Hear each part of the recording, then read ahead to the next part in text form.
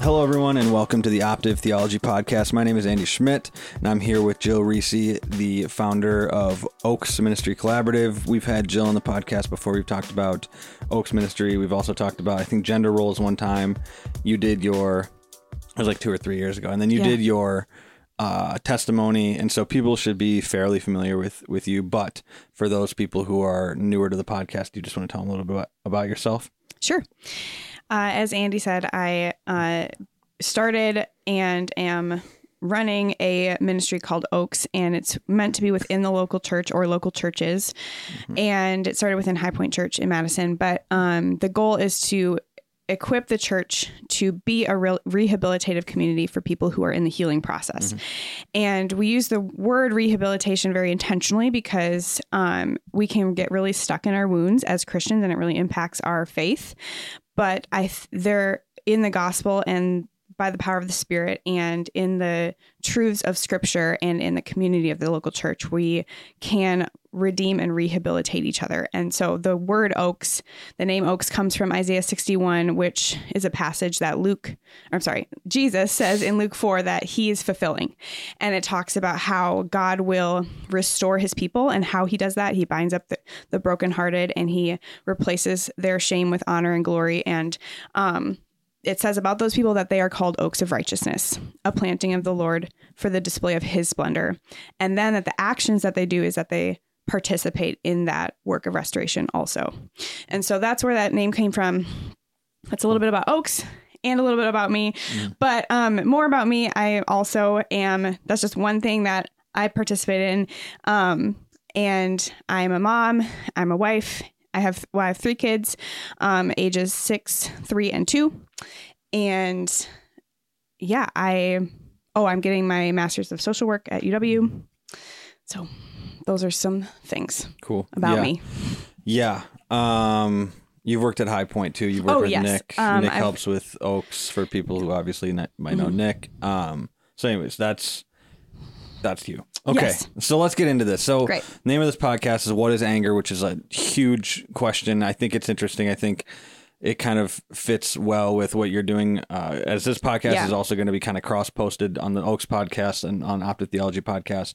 But with what you're doing and trying to lead people towards healing, I'm sure that you come across a lot of angry people.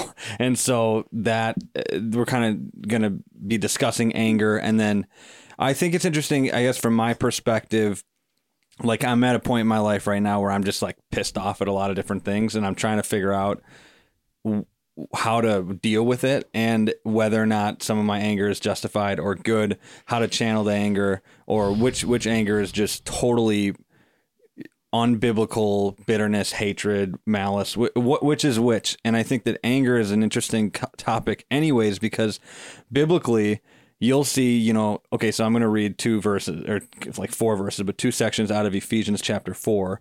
Starting in verse 31 says, "Let all bitterness and wrath and anger and clamor and slander be put away from you, along with all malice." That's Ephesians 4:31. And then Ephesians 4:26 says, "Be angry and do not sin. Do not let the sun go down on your anger.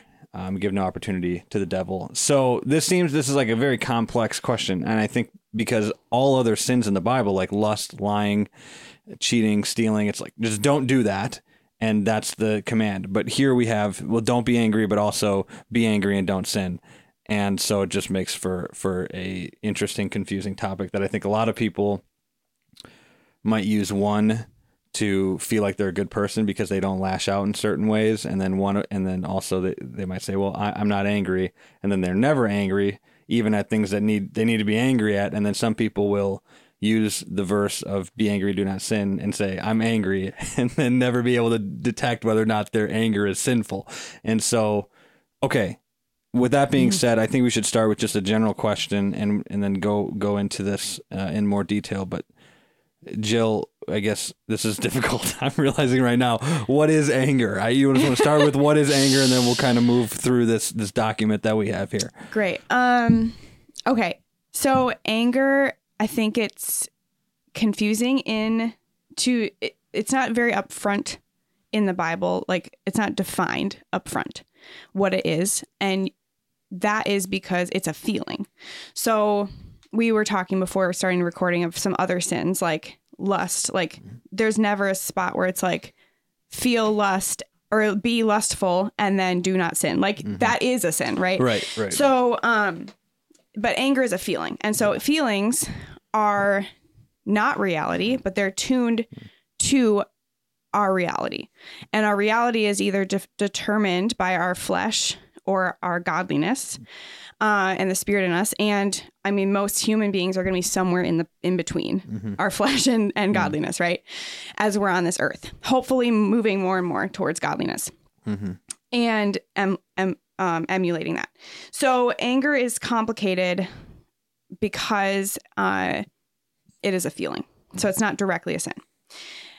And in general, the feeling of anger. So God created all of our emotions. He feels emotions. It says that throughout scripture that he feels emotions. And so anger is one of them that God feels. He feels wrath and anger towards sin.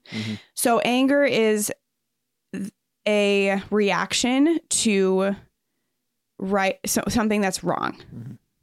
So David Paulison, I'm not sure how to say his name out loud. I've never done it actually, I'm realizing. But he wrote a book called Good and Angry, and it's a very helpful resource. But he has this framework for what anger is, to kind of break down, like, what does it mean that I'm reacting to something is wrong? And so one is that I identify some perceived wrong, and perception is really important there because, again, anger is tuned to our flesh or our godliness. So like our perception is going to be also dependent on those things. Can I give like a practical example of how that would work? I think, and I've come across this several times in my life, that I will perceive something as wrong because of some sort of traditional experience that I've had. Maybe growing up, we have a family tradition or culture, where, okay, for instance, like, I grew up in an alcoholic family. My dad was an alcoholic. My grandpa was an alcoholic. I'm sure there was other alcoholics in the family tree. And so for me, alcohol is bad and wrong, period, full stop. And we live in Wisconsin where everybody's an alcoholic and coming from an alcoholic family, and people who don't think they're alcoholics are still alcoholics. And so for me, it was just full stop. That's just wrong. And then, in scripture, obviously, there's not a lot of wiggle room. You can't be drunk, but you can drink a beer. And so for me, I was kind of just anti-alcohol all the way. And then I would tell people, no, you just can't drink, period. And while that might be like a wise thing for some people, that isn't an objective sin clearly written out in scripture. And so I perceive that as being an objective sin when that should have gone in the, I don't like to say the ambiguous category, but just that it's in a category of prudence and discernment rather than this is a full on full stop. You can't do this. Right. Yeah. And that's a really good example because a lot of us are really offended. We're offended by things that feel wrong to us because they're different. Than us or our own perceptions or I don't even want to say perceptions, our own preferences. Right. And so that can feel like truth because you might have just grown up your whole life with it, right? So that's a really good example. And Paul was dealing with this in the New Testament. Yep, in the Corinthians church. Yeah. The Jews interacting with Christianity looked different than the Gentiles.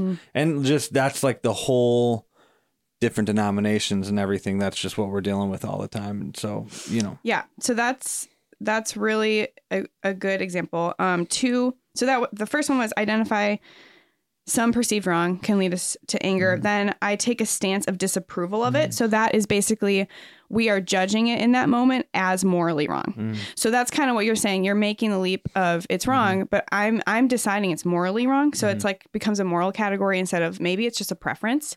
Maybe it's something annoying. Like maybe it's something hurtful too, but it's not a direct sin. As in like they don't really realize it's sort of ignorance. So yeah, it's basically a moral judgment then that we are making as a human being. This is, I think, where I immediately think in my head, and I'm sure a lot of people who are like me listening to this think, okay, what if you know that something that isn't an objective sin always leads to sin? Like, okay, like for example, alcohol. Like I don't know anybody I mean, I know a couple people who can have one or two drinks and say no. Most of the people that I know can't actually do that, and they kind of start to go into that drunkenness or being buzzed or whatever. And so, or all of my experiences in my life have been watching people never be able to say no to that. What do you say to people who are immediately thinking, okay, yeah, that sounds good, but what if I take a stance on, I disapprove of something because I know of what it's going to lead to. I'm I'm making precautions and telling people, if you do that, you're going to go here. That's a good, I think that leads to the third point. So okay, the third point, these are kind of in progression. Like you identify a perceived wrong, you take a stance of disapproval, and then you're in some way moved to action. And so that's the part where like you can be angry at injustice because, or something wrong because you know what the outcome is going to be before someone else sees it. But then it's how we are moved to act in that can get us in trouble. That can move us to sin and not just I'm feeling anger. Does that make sense? Right. So, and I mean, we also judge people in our minds and can grow bitter. So that's a little bit too much of a line probably, but I think the answer to your question of like, what if you just know or you think you know where it's going to lead? It's more of, how are we putting ourselves in the place of God in terms of judgment and vengeance and justification in our anger? Does that make sense? Yeah.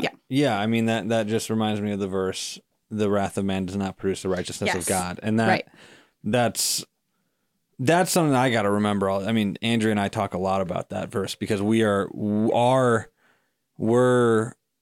don't know, our proclivity or whatever is towards trying to set up a bunch of precautionary boundaries before you get to the sin. We think, well, and this is kind of my philosophy on life, why I probably think most people are stupid, but if you flirt, like if you put your hand close to the fire and you say you're not going to touch it, but you don't know what the fire is going to, I mean, you might still get burned, just keep your hands away from the fire. And that becomes that really quickly can become legalism very fast. And but it's also very attractive because you can keep people from doing the things that you perceive as morally wrong, which is a control tactic, which is a manipulation. And then you become kind of like a pharisaical heretic, and then you probably will go to hell. So, wow, that all escalated really fast.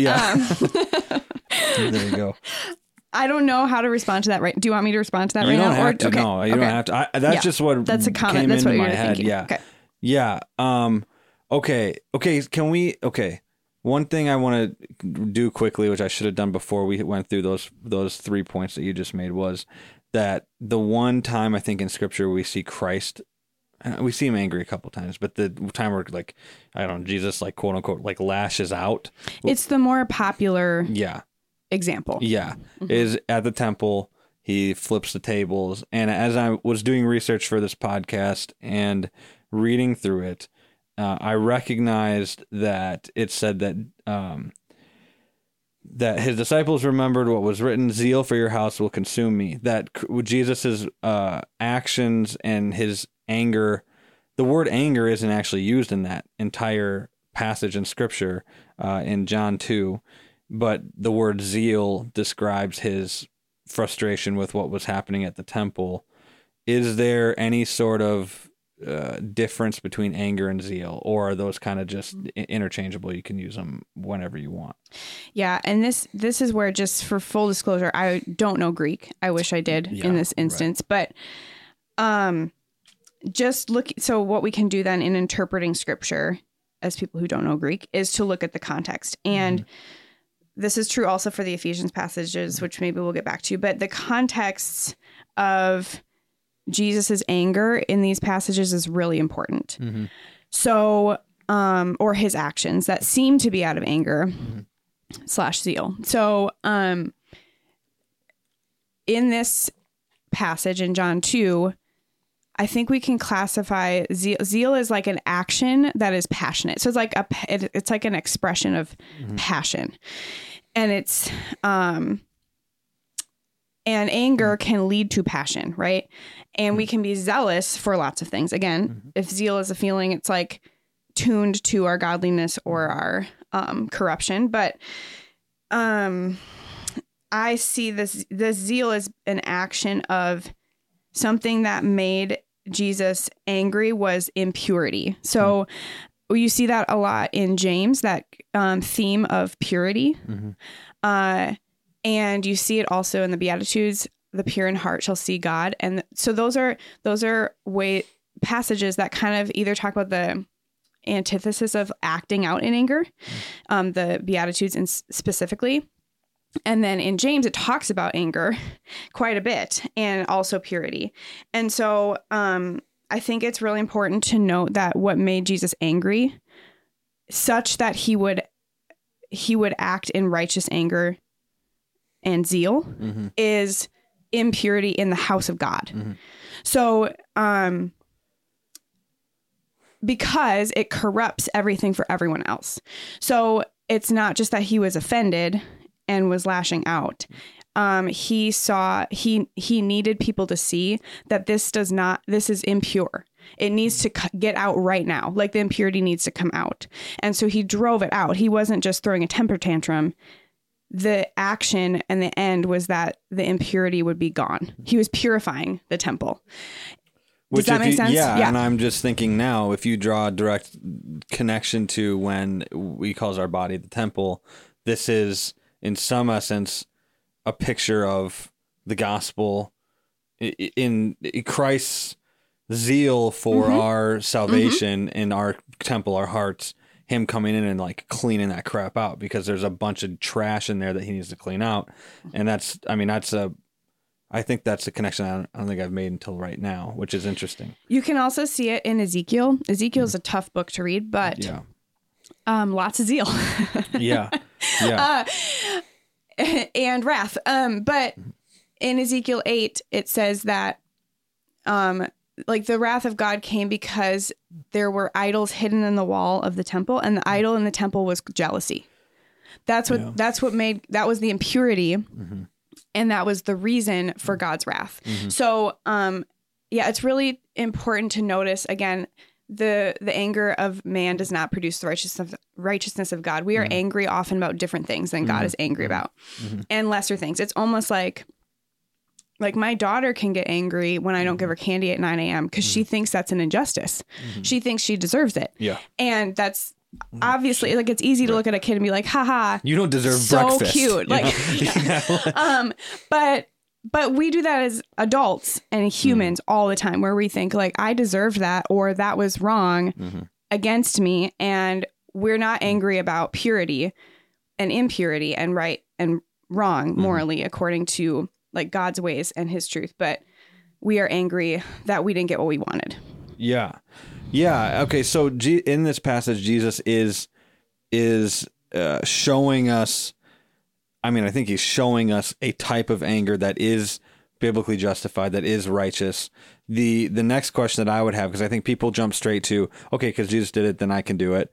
And while I have brought that up to people and they'll be like, well, you're not Jesus, I think that that's a stupid, terrible argument, because our goal in life is to become like Christ. So my question is, though, there are justified anger and wrath that God himself can pour out on people that we can't. For example, hell. I'm not going to be able to pour out the wrath of hell on somebody, but God can justifiably do that.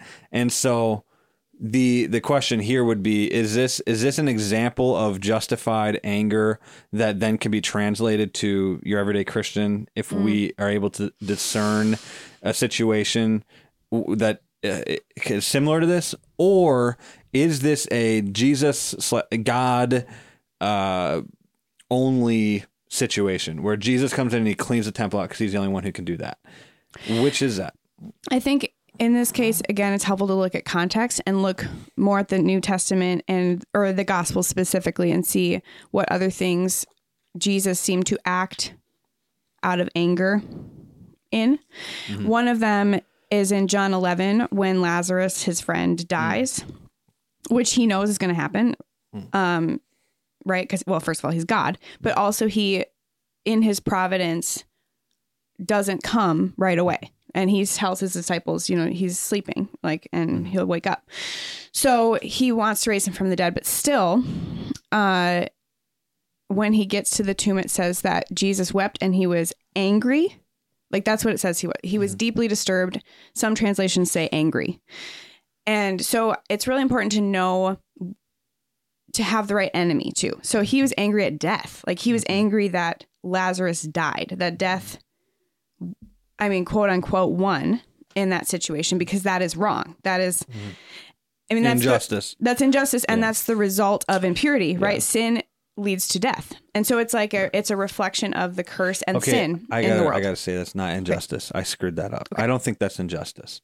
That sin leading to death is justified death. But I think Christ was angry and sad that maybe sin had entered the world. I mean, that sin was here. I mean, period. that is injustice. Period. Is that sin existing? Is that like we harm each other because we sin against each other? Yeah. Right. Yeah. And that leads to death. It has a huge moral weight and gravity to it. I think there's something also there to the fact that Jesus has the power over the death. He can bring Lazarus back to life, and yet he takes a moment to be sad, to be angry, to weep over this. I think that's flies in the face a little bit of some of the charismatics that I know that are just, and some of the more charismatic Christians who say, just walk in this victory. Just Christ has won. You should always be happy and always be. I mean, Jesus knows he's won over this death in this situation. I would assume he knows he's going to bring this guy back to life, but he still weeps over the current situation, the existing truth that this dude's dead, and that's because of sin. That there's some sort of maybe he's trying to show us that even though Christ does have the power over death, it doesn't mean that the reality of death and sin isn't something to mourn over, something to weep over. That's actually worth taking time to do that for some odd reason that I can't figure out right now. I don't know. Maybe we'll get to that next. Yeah, right. But yeah, another situation throughout Scripture is how Jesus responds to Pharisees. And so you'll notice that with sinners who are repentant and who are coming to him, he is like, so sometimes people read the Gospels and they're like, Jesus is so mean and harsh, right? Yeah. I think instead he's very straightforward and honest. Right. And as Americans, we can't handle that. Yeah, I was gonna say. And so I think sometimes he's not, maybe he's not angry. Right. He's just being straightforward, right. Which is great and very refreshing and the right thing to do. But because we don't know his tone, we're like reading his tone into it. Yeah. However, like calling someone a brood of vipers probably means he's angry. Right. Like the Pharisees, his response to them is that he will just tell them, and maybe it was in a calm tone. Maybe he just said, you are a brood of vipers. You need to know that. And so I think his, in those moments, what he's doing in his anger, again, I think it's about distorting the truth. Like they are distorting the truth for people in such a way that it corrupts their understanding of God and themselves and redemption. And so he is angry about that. And his response to it is to align with reality, to say what's real right now is not that like you can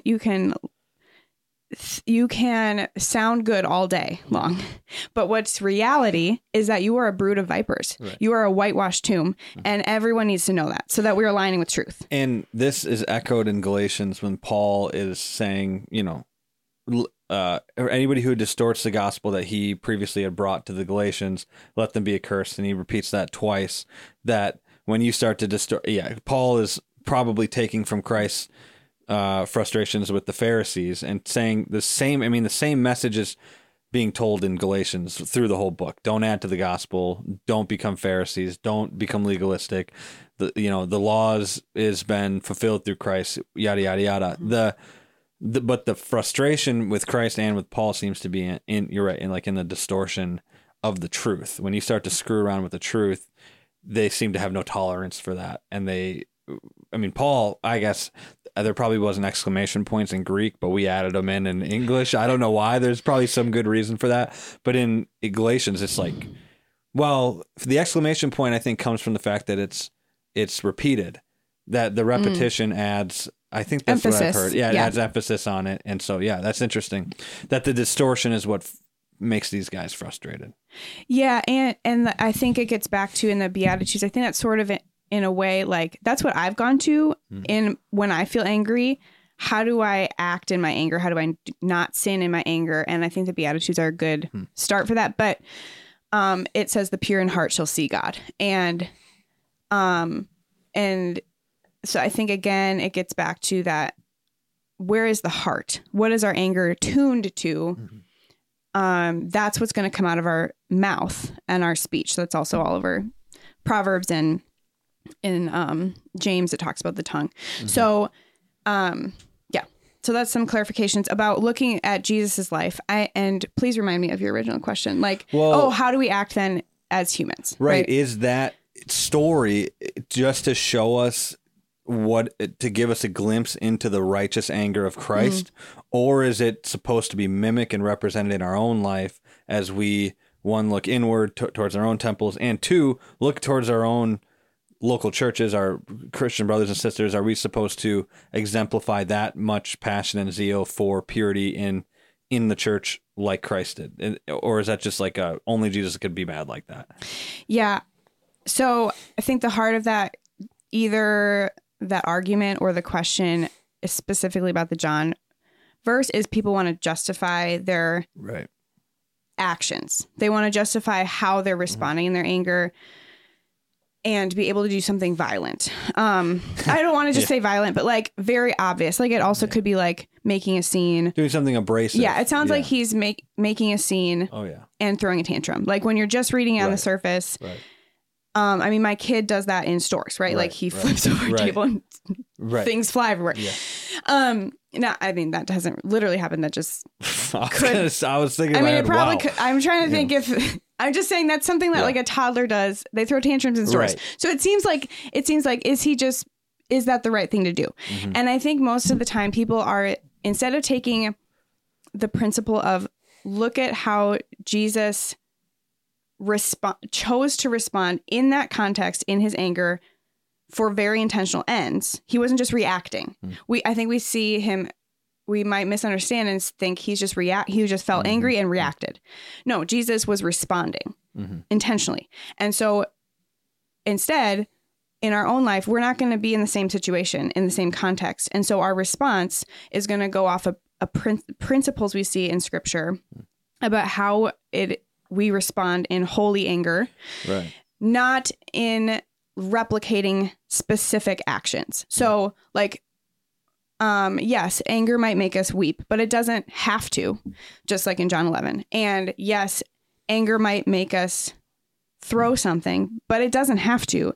Jesus was driving out stuff out of the temple. So he was getting the animals out. He was like, that was the purpose and his response to anger, not just that he wanted to flip a table. He wanted to drive out what was there. Yeah. It seemed, even though some people might disagree because they can't read, but it seems like there's a difference between uncontrollable anger where you're just flipping, going crazy, and then very precise, controlled. There's a purpose and a plan, and that's what Jesus was doing. He was like, here's the goal. I'm trying to get this crap out of the temple. And not, he wasn't trying to make the temple more dirty and messy by just blowing it all up. He was trying to get it out. And that's two different things. His goal was purity and redemption. So like the goal of righteous anger is what actions out of this feeling produces purity, reconciliation with God and others, redemption, and like the exemplification of truth, which is justice. So that's why Jesus did that.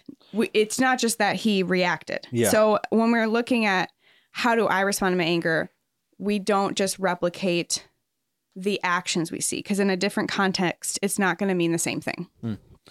Okay, then that I guess leads perfectly into kind of my next question on then what is righteous holy anger? What is that? It's because if we can't exactly replicate Christ, obviously this comes down to in some ways a question of discernment and prudence. I understand that. And yet most theological questions, I don't want to say most of them. There's a lot of very clear black and white in scripture, but some of these things do come down to, okay, what situation are you in? What's the problem? What are you angry about? And what is your plan and goal if you're going to kind of use that anger to make change, what's the end goal of your change? That these are some questions that maybe you should ask yourself. But what I guess, yeah, what is, we'll get into the unrighteous types of anger later, but what are the righteous types of anger, or how can you figure out if you are engaging in righteous anger or just being angry and bitter and whatever? Yeah. First, I think, I think I automatically want to go to like what not to do. But first, to answer your question, it's okay to feel angry. So I think some of us want to stop short of feeling angry because we don't want to sin, but then we are angry. So we're just bitter then and all these other things. And you're so suppressing anger. I would say you're repressing it. Like suppressing. Okay. Maybe, the distinguishing factor in my mind is like self-control. You're kind of suppressing what you would do in some ways. And that's a good thing. Repressing is like, I'm denying its reality, but it's still there. It's still real. And the reason I say it's really important to acknowledge your anger, that doesn't mean you can just stop there. You don't need to say anything yet. You don't need to do anything yet. But to recognize I am angry is very important. And here's why. Because if we don't know what the issue is, we're going to slap a solution on something and it won't actually fix the problem. And so we need to recognize I'm angry because it will help us get at, am I angry for a good reason or a bad reason? How do I need to go to God about this? Like, how do I need to go to other people about this? What do I need to do? So first, in even processing anger in a godly way, we need to acknowledge and own the fact that we are angry. Yeah. And I think Jesus did that. Can I? Yeah. Okay, so I've struggled with this. I think through my life there was a big. So I think maybe before I was born, people would say, "You can tell me, because you're old enough." People would say, people would say, "Don't be angry at God." Like, don't be angry at God. And then in my, when I was born in 1999 and going through evangelical churches for the last 24 years, actually, I heard a bunch of, it's actually okay to be angry at God. It's okay to be angry at God. Okay. And maybe there's two different categories here. Maybe you're taught, and maybe we need to distinguish this. There seems to be maybe a difference between being angry at God and being angry at other people or yourself, because something never sat right with me in the church, shifting from don't be angry at God to it's okay to be angry at God. Like, it's okay to feel those emotions. I think that what shifted was that don't be angry at God, while it sounded harsh and maybe it didn't give enough recognition to the fact that people do feel angry. Like, it just, don't do that. Okay. It didn't, it called, I think it called Christians to a higher standard of, you need to be in control of your emotions, that your emotions don't just come on to you and like you're some uncontrolled, like you're a victim of your emotions, that your anger just comes on to you and you need to recognize that and let that flow through you. That's kind of what it sounds like to me, which is all psychological stuff. And from when I read scripture, it's like, okay, I don't know if that justifies anger towards God. Maybe it justifies anger towards whatever, the person who stole from me. But does it justify anger towards God, or does God say, look, bro, I'm God, you're you.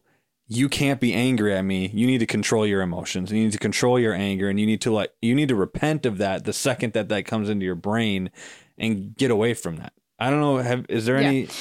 That is a good question. And it's really relevant to lots of things, including church hurt. But I think the shift happens. Yeah, language is so tricky. Yeah. So I think taking even a step back, and so remember, anger can kind of assign a judgment, right? Mm-hmm. It's basically like I'm disapproving of something.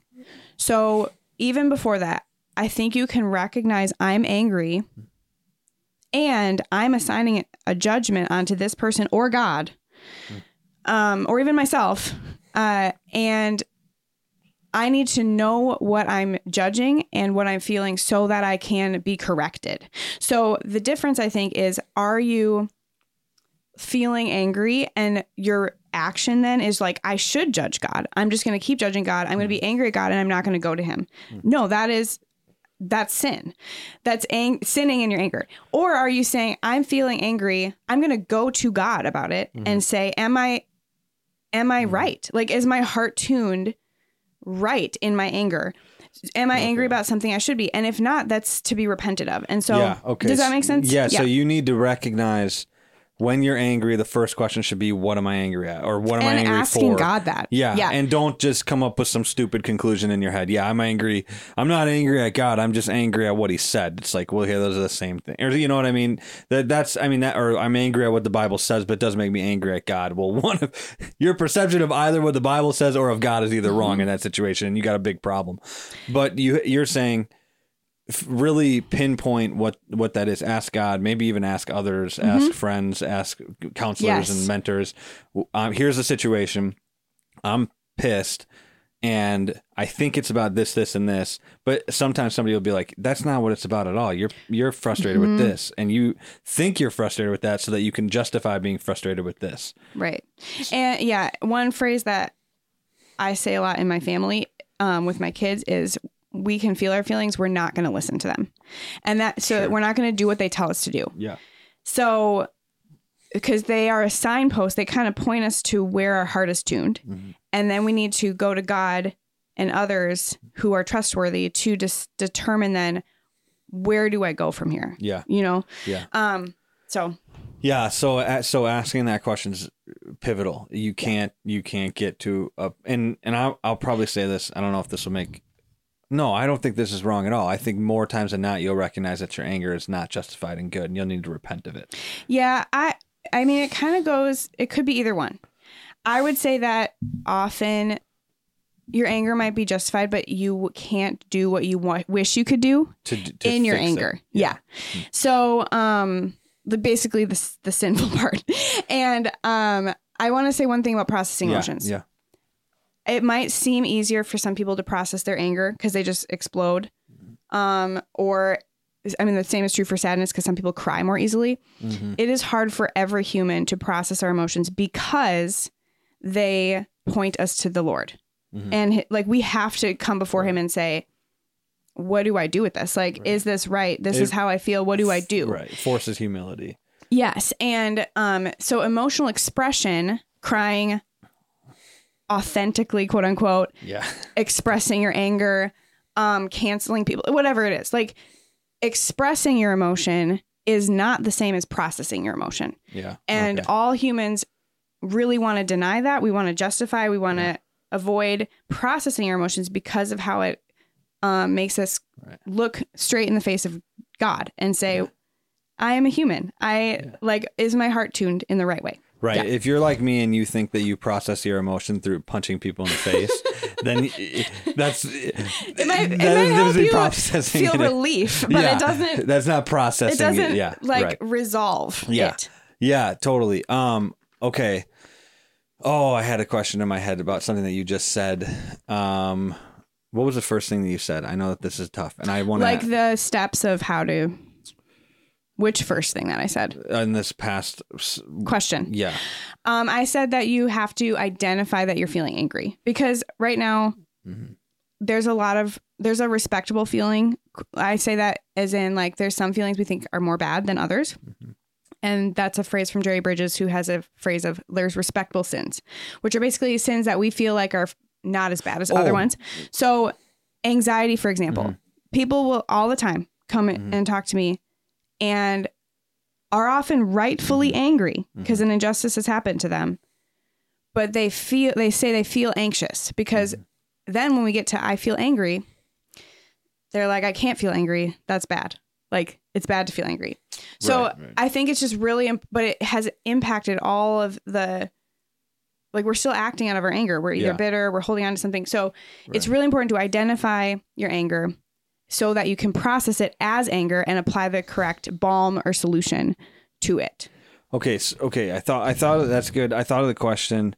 you mentioned that there's some sort of relationship between okay, you lied to me. I'm going to use this example. You lie to me, and I'm angry at you. And we would say, I think you would say that's that's just. I'm angry at you for lying to me. Okay. I think it's technically just. I also think it might not be biblically or theologically just in this way, that you lying to me and me being angry at you. I think it asserts myself I think it's a prideful response to somebody being sinning towards me, as if I haven't done the same thing to 1,000 people in my life 100,000 different times. And that being angry at somebody, a liar being angry at a liar is just a hypocrite. They're just, yeah. And so that's what has been somewhat confusing and frustrating in talking about how we're supposed to be processing emotions and anger throughout my life, that I was trying to reconcile the biblical truth that you are a sick scumbag who deserves to go to hell, and you've sinned against, in every possible way you've sinned, and you don't even recognize how much you sinned. And when people sin against you, it's okay to be angry at them because they've acted unjustly towards you, and yet I've acted unjustly towards them and everybody else. So how am I even supposed to be angry at them? That's actually not justice. It kind of like cancels out at the end of the day, and we shouldn't be angry at each other at all, because how could I be angry at somebody? How is it just? Is it justful or justly? I don't know what the word is, but how is it? What is a word? Justful? Is that a word? It's just. How is it just? I guess that's true. That happens to me like once every couple podcasts where there's just an obvious word, and how is it justful? Okay. Yeah. Okay. How is it just that I am angry? I'm going to be angry at somebody for sinning against me when I sin against everybody else. That is like the definition of not being just, of injustice. Okay. That is a fantastic question. It skips. However, like if we do that, I mean, you're right. However, it skips completely atonement, which is what resolves our negative emotions that drive us to the cross. So let me break that down. Mm-hmm. So if you're just saying, if you're saying like, well, I shouldn't feel angry, because I am the same. That is true. But that's actually a question about forgiveness, which is a response to anger. And if you don't feel angry, like if a wrong is done against you, and none of us felt angry about wrongs done against us or other people, we would not need to forgive anyone because there would be no problem. Right. So so basically it's similar to in John 11, when Jesus stops at the tomb and weeps. Because something had weight, like the death has weight, right. Sin has weight. Our actions against each other that are harmful make us feel angry because it disrupts the relationship. And that has weight. And so if we don't acknowledge the weight and we try to deny the weight of it so that we feel fine, even if it's like, well, like you said, like it's true that I'm also a sinner and I sin all the time. And so I should forgive. But you can't forgive without feeling the weight of something. I was going to say the interesting thing about that I haven't thought of, because I was thinking, okay, yeah, whatever. You can just, both parties can just acknowledge the objective sin that's been done and then move forward without feeling anger towards each other. But that's a very that's a very objectifying way of looking at reality, that you can detach the emotions connected to what happens when you sin against people.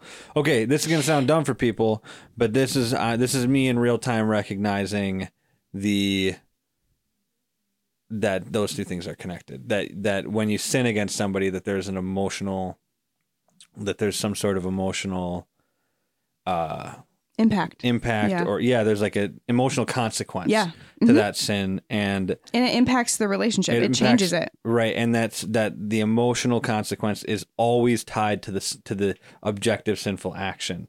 That you can't detach those two things and have two parties just be like, oh, I sinned. Yeah, you sinned. We agree. I'm sorry. Okay. Like, that's not how that works. There's this, like, the emotional sphere happening there too. And I don't know, you can't see it, but it's real and it's always connected to the sin. Is interesting. I don't think I've ever thought of that. I think that's why you see, so when something is traumatic, it means you're kind of stuck in the past or stuck in that thing that happened to you. Suffering, happens all the time, and we experience grief and pain similarly, but it's not. You're stuck in there, that emotional spot. Yeah. So in trauma, you're stuck in an emotional spot. And largely when that happens is when the reality is denied. So the emotional weight aligns us with reality. And so it's really important to recognize it, because it really doesn't work to just say that didn't happen or it doesn't matter.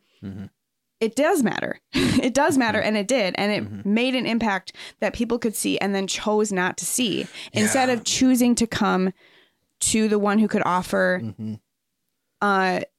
justice for the victim in the vengeance of God. And so that's another thing about anger. The vengeance is God's.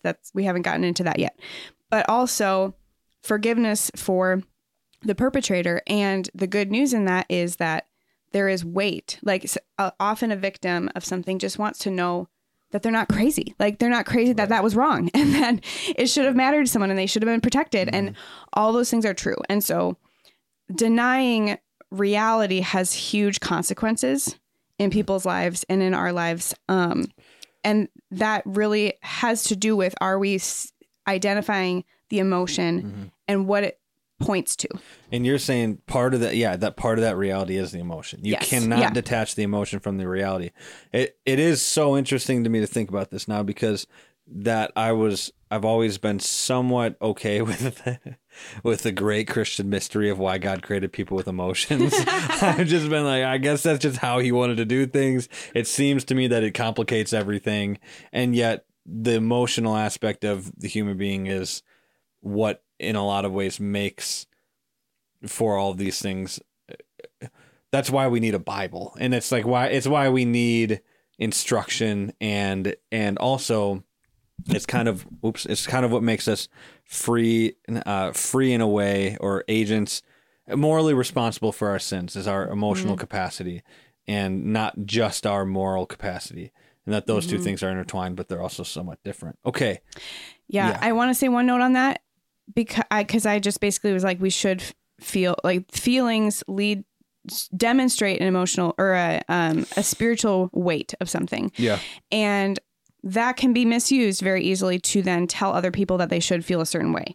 And that's not, people will only experience transformation and resolution of our emotions when we take ownership for our own emotions. And so you can't tell someone else what they're feeling. You could say, this is a proper emotion. If somebody, you can affirm, or you could say, do you feel this way? Right. But I've just seen it used almost as a weapon. Like, well, you weren't even sad about that, and it was a big deal. Like, you can say about yourself, I was sad about that. I was hurt. You hurt me, and you didn't notice. It seemed to notice. Like, does that make sense? Yes. Yeah. I'm wondering, could you do this?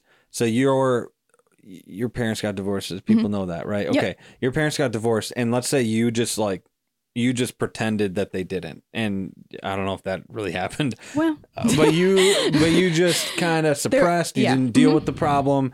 You didn't quote unquote feel anything. It probably came out in all different ways. And somebody came to you and said, "Jill, that's you're not the proper response to a situation like this is anger, sadness, hurt, whatever." And that's okay. Some people are going to have jacked up ways of dealing with their, I hate using the word trauma. It's been so overused, but when people sin against them, they're going to have jacked up ways of being able to recognize the proper response. So most of the time, I think you see either they're going to explode and go nuts, or they're going to suppress and not feel anything and push everything down. And both of those responses are usually wrong. And a good counselor might say, or a good discipler or somebody might say, okay, yeah, the emotions are there. You're just, the proper feeling here, the proper thing you should be thinking and feeling right now is, I'm frustrated, I'm angry, I'm sad, and I'm hurt, I'm whatever. And you're not doing that. And so you're lashing out or you're suppressing in all these ways that is causing. And being numb. Yeah. And being numb. And it makes you into, you're just not a human. And so, that's, you got to do that, right? Yes. As a Christian, that's what we got to do that. And so that's where you start kind of at the surface of where sometimes you have to start at different things than the feeling. Like, so someone in a certain situation might realize, like, I feel like every time I'm in that situation, I start sweating and feel like my heart is racing. Sure. So that's like, you can even start like, okay, so the next question is, why is that happening? Why is that happening? And so what I meant before about like, you can't really tell someone else how they're feeling. What I meant by that is everyone expresses their emotions in different ways and healing happens in its time. And so, we should and can, as brothers and sisters in Christ, encourage and facilitate that process for each other. But it can also instead be weaponized as in like for justification of your own argument. Yeah. When you say, well, you don't seem sorry because you're not expressing XYZ, or like you don't seem like you care because you're not expressing XYZ. Does that make sense? Like, and those, it might actually be true. Like, it could be true that they're not sorry and that they don't care.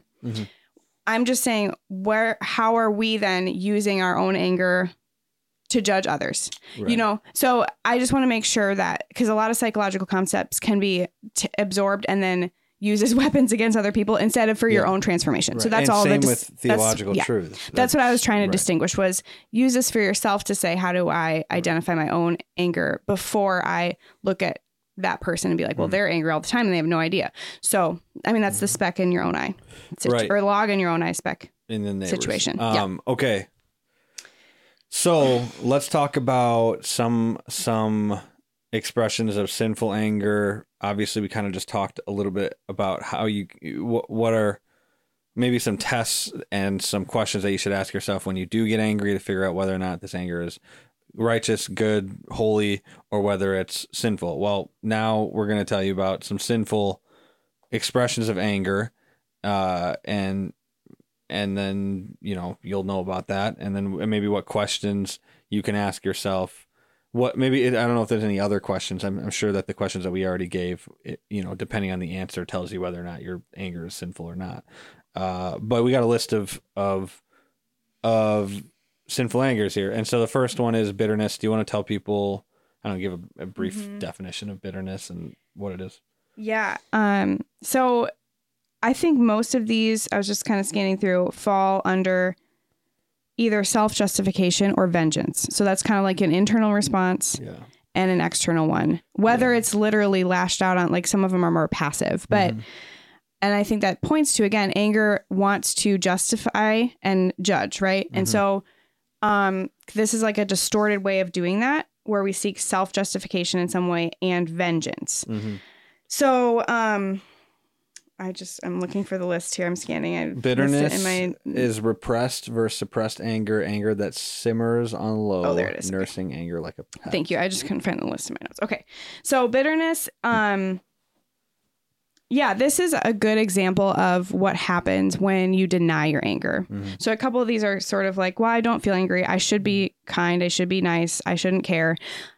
It doesn't just go away by itself. So, this is, as Andy said, I wrote down, like, it's like anger that simmers on low kind of forever. And, I think it oftentimes manifests itself in passive aggressive. And passive anger we have down here too, but it does, I think it comes out sideways, by which I mean, it will come out, your pain will come out in other ways. Like your feelings will come out in other ways.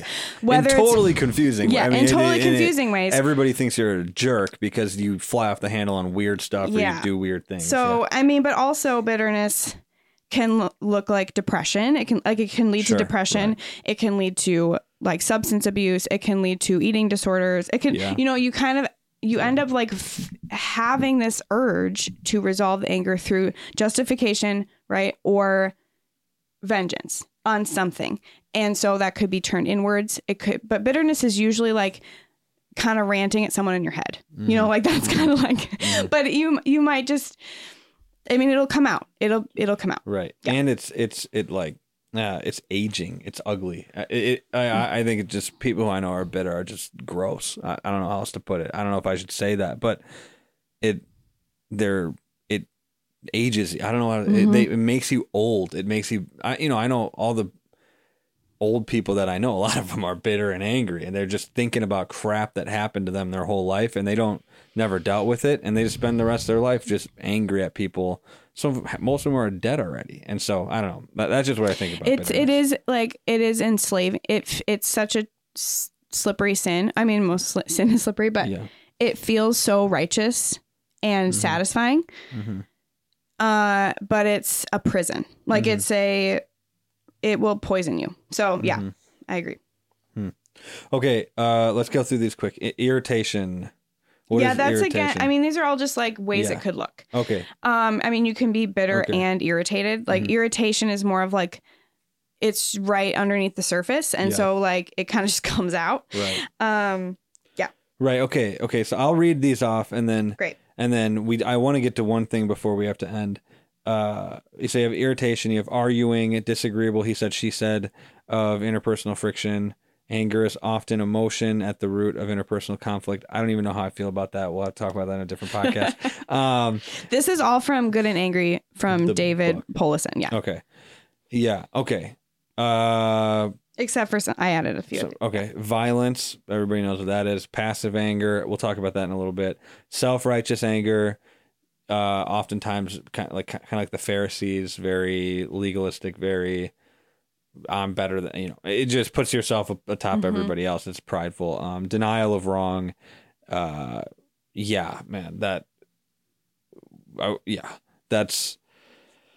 denial of wrong, or I would even say, look, not willing to see reality. I know that that's what denial of wrong is, but in some ways this person, there's something to somebody spending their whole life choosing not to see reality that in conflicts, they can't see it anymore.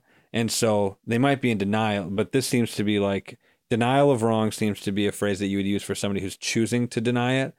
Is there something for people who have denied the reality for so long that they've completely suppressed any sort of understanding of reality, so that when they get into new conflicts, it's not that they're denying it, they literally can't see it? I mean, the scriptures talks about like the searing of the conscience. So like, in a way, your conscience is acting when there's a wrong by making you angry. And if your solution to anger is, I'm just not going to. So in that case, though, if you're not willing to see your own wrong, it's shame. So you're trying to deny shame. You're trying to kind of like, you're trying to not feel it as a solution to the problem instead of feeling it so that you turn in the right direction. And, if you're wronged and you feel angry and you ignore the anger, eventually you kind of like put up with more wrong because you're not allowing yourself to feel the natural response that would point you towards wholeness and truth. I mean, it has consequences. I'm not trying to say it works.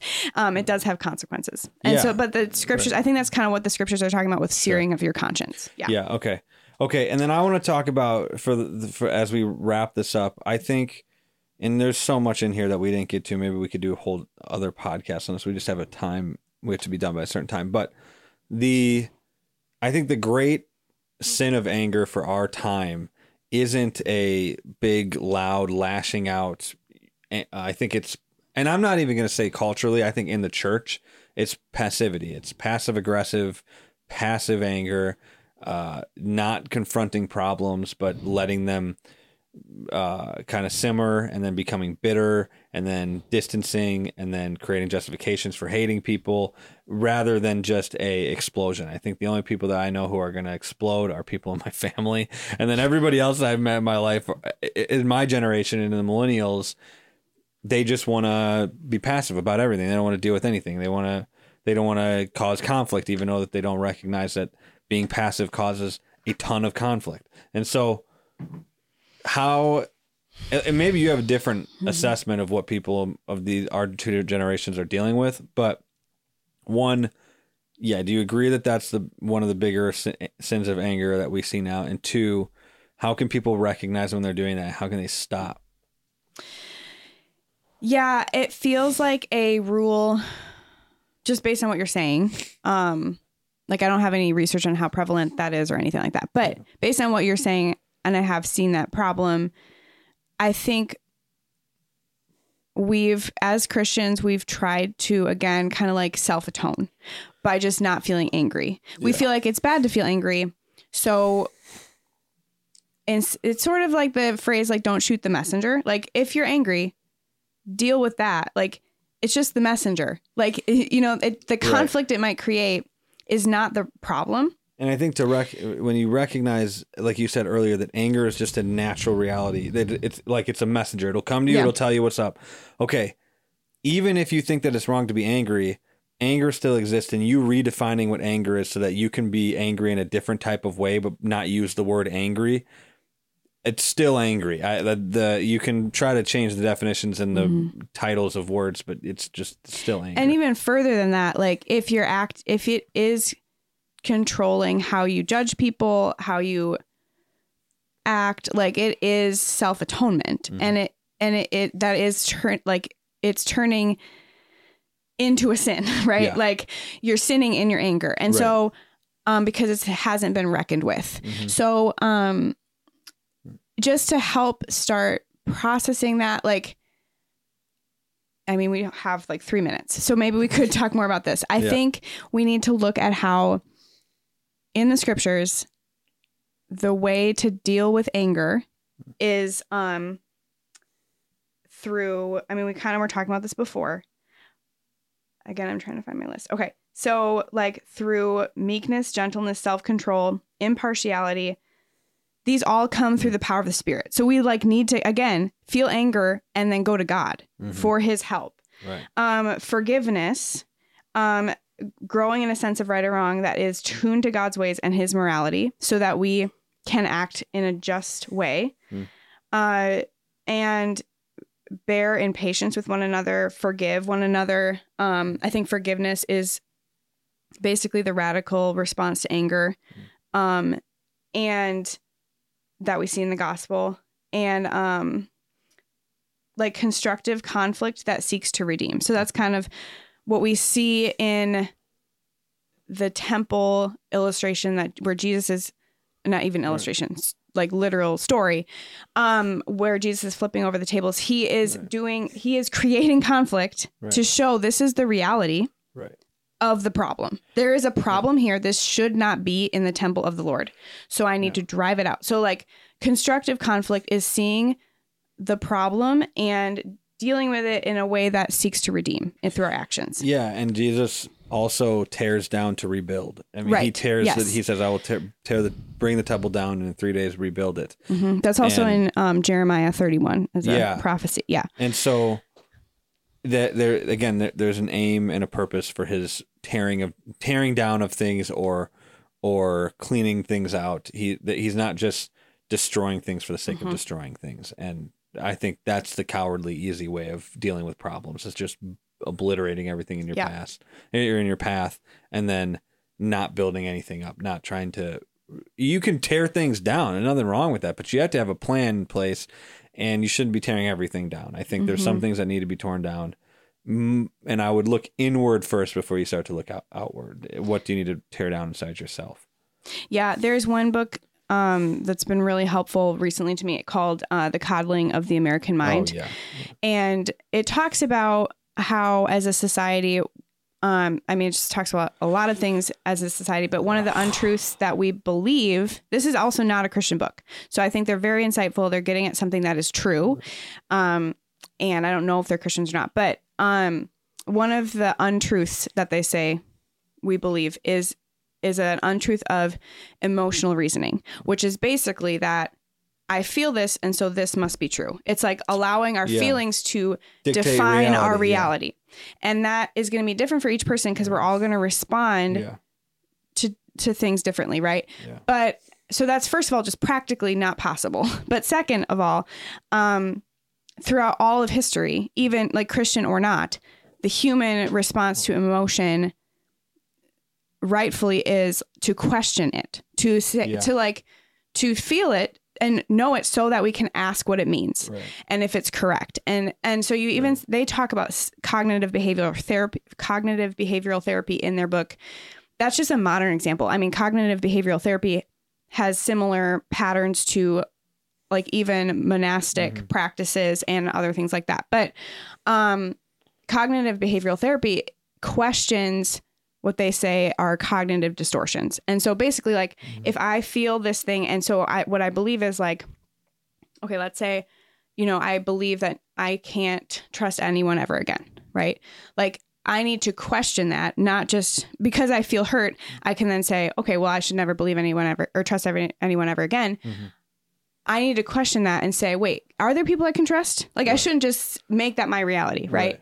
And so I think we're in an age where we are doing that all the time without realizing it. We're saying, I feel this way, and so I'm going to assign a reason and a judgment to it, and then that is reality. And one of the problems with that is that it totally upends what reason is, and you can't. It's actually not reasonable on its face. Because then we think we're being logical when we're having a feelings conversation, and you've redefined reason and logic just so that you can justify your whatever your emotion is, which makes you a tyrannical little. I can't use it makes you a tyrant. It makes you a little tyrant who controls, distorts, and manipulates reality in whatever ways that you want to, based off of however you feel and whatever your heart desires. And that is the worst place you could possibly be in. And it is self-atonement ultimately. Like you're trying to define reality so that you can live up to it and be righteous. And so it skips the gospel and the atonement in Christ. Well, but it's good in some sense. It's interesting they said that's good because it also what it also does then is that it proves your place in all of this, is that if the only way that you can get by in life is by redefining reality and degrading it down to whatever sinful pleasures that your heart wants, and because that's all that you can live up to, it proves your need for the Savior, and it proves your depravity and sinful nature, and that your only way of dealing with reality is by degrading it and making it into this sinful mess so that you can feel like you've lived up to that, which proves that you're depraved and the good news of the gospel is at any point you can say, I was wrong. I'm sorry. Yeah. I need you.